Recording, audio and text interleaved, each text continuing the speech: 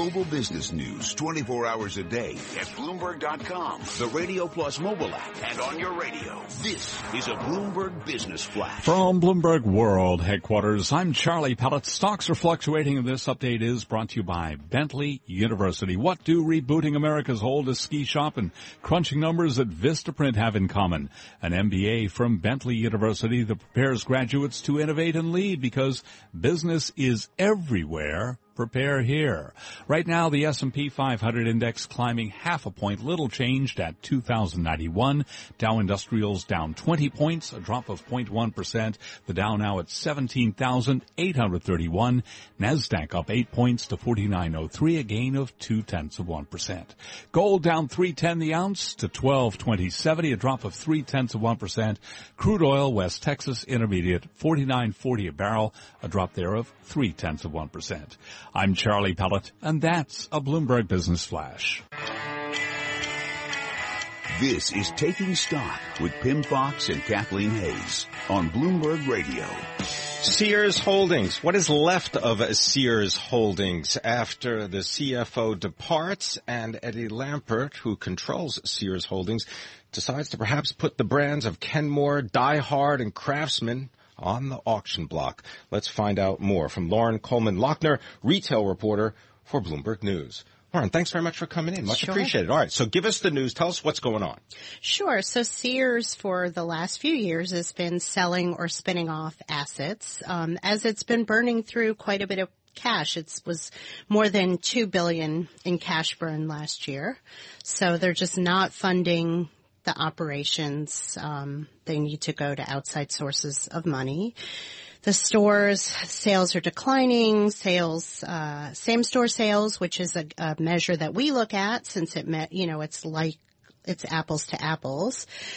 They've been declining. I think it's been every quarter but one since the companies merged. So operationally, they've had a lot of problems, and they've tried a lot of things, but nothing that they've tried has really managed to turn the business around. So what is the problem here? I love the way you start your story today. You say, Sears Chief Executive Officer Eddie Lampert is in a bad spot when he's considering selling off 3 of the retailer's crown jewels, Kenmore, Craftsman, and Die Hard. Look, he's like cutting off in arms and legs. Pretty soon, what do you have left to stand on? Right, because you have the licensing stream of revenue from those brands now. They did look a couple of years ago at exploring outside companies licensing the brands as well, but then you're giving people less of a reason to come into your own stores. Sears is still the major appliance seller, and Kenmore is a big draw for customers.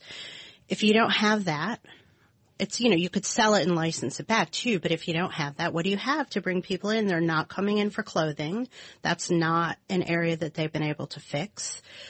They've been struggling on most fronts, most categories, ever since the companies merged, and even before Sears and Kmart were merged.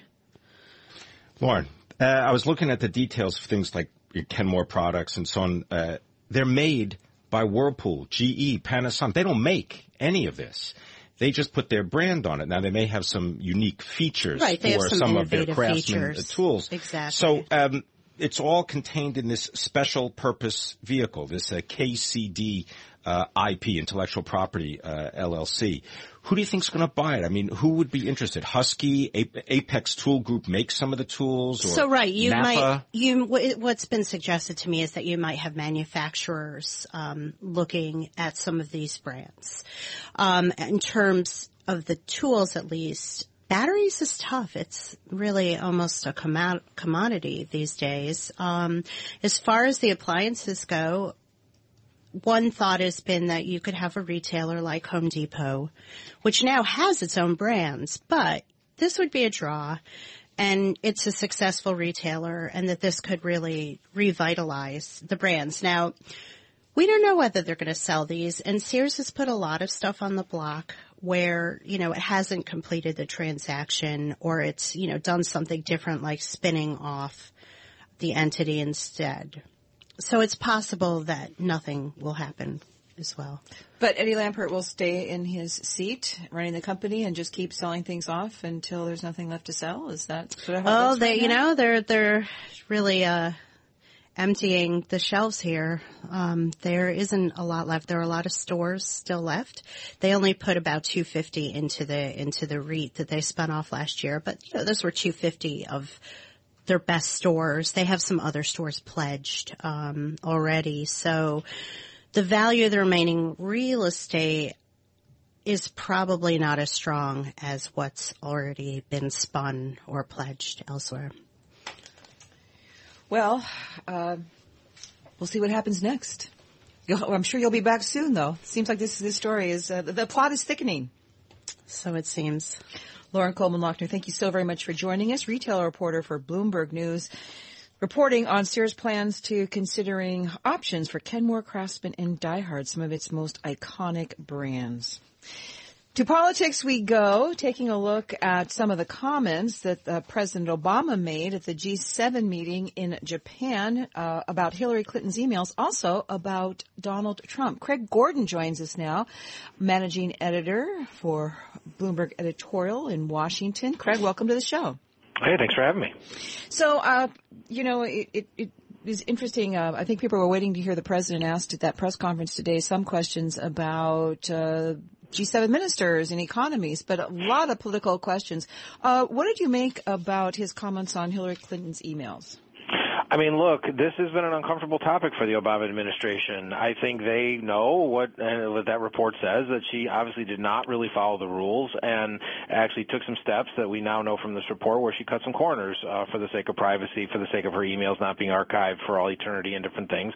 This is not something that President Barack Obama really wants to stand up there and have to defend and have to, sort of answer for, because he has said in prior things that he would not have done it this way. He had wished, that she could have done it differently. So it puts Obama in a very tough spot. Obviously, he's a loyal Democrat. He would like Hillary Clinton to succeed him versus Donald Trump. So he has to walk a very fine line. But I don't think the White House is enjoying having to defend email practices by Hillary Clinton that they actually don't agree with themselves. Craig, can you comment on Bernie Sanders and what he's trying to do with the convention committee and the various platforms that the Democratic Party will have to adopt?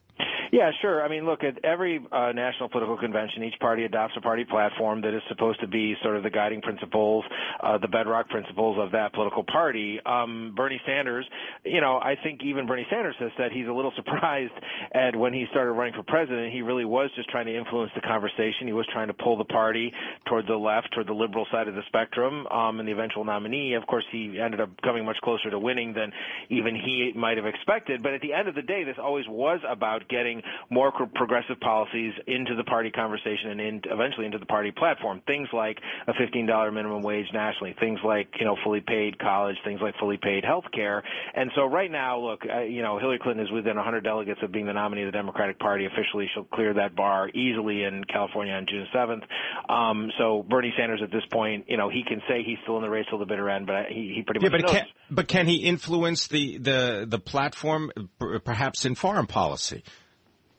That's a little trickier. I think he is mostly interested in the domestic policies. I think he's mostly interested in trying to get the Democratic Party to be the Democratic Party, perhaps of FDR. Sort of that thing where the government is truly providing for people a living wage, health care, education, all of those things. He has talked less about foreign policy during the campaign, just by nature of it. But his main focus is on domestic, and I think you will see a Democratic Party platform that sounds a lot like Bernie Sanders' party platform. Because, frankly, it doesn't really cost Hillary Clinton anything to have it in the platform. To be blunt, nobody really reads the platform after the convention's over. Bernie can declare a win. Clinton can declare she kept Bernie happy, and hopefully Bernie's supporters come onto her side. That would be the ultimate end game for Hillary Clinton. Some interesting comments from President Obama when it comes to Donald Trump. And, of course, Trump saying today he'd be delighted to debate Bernie Sanders. President Obama saying that world leaders are rattled by the prospect of a Trump presidency. And Donald Trump shoots back that it's good to be rattled in a friendly way. Were you surprised to hear the president speaking this way of Trump, although he is sitting down with leaders from all over the world?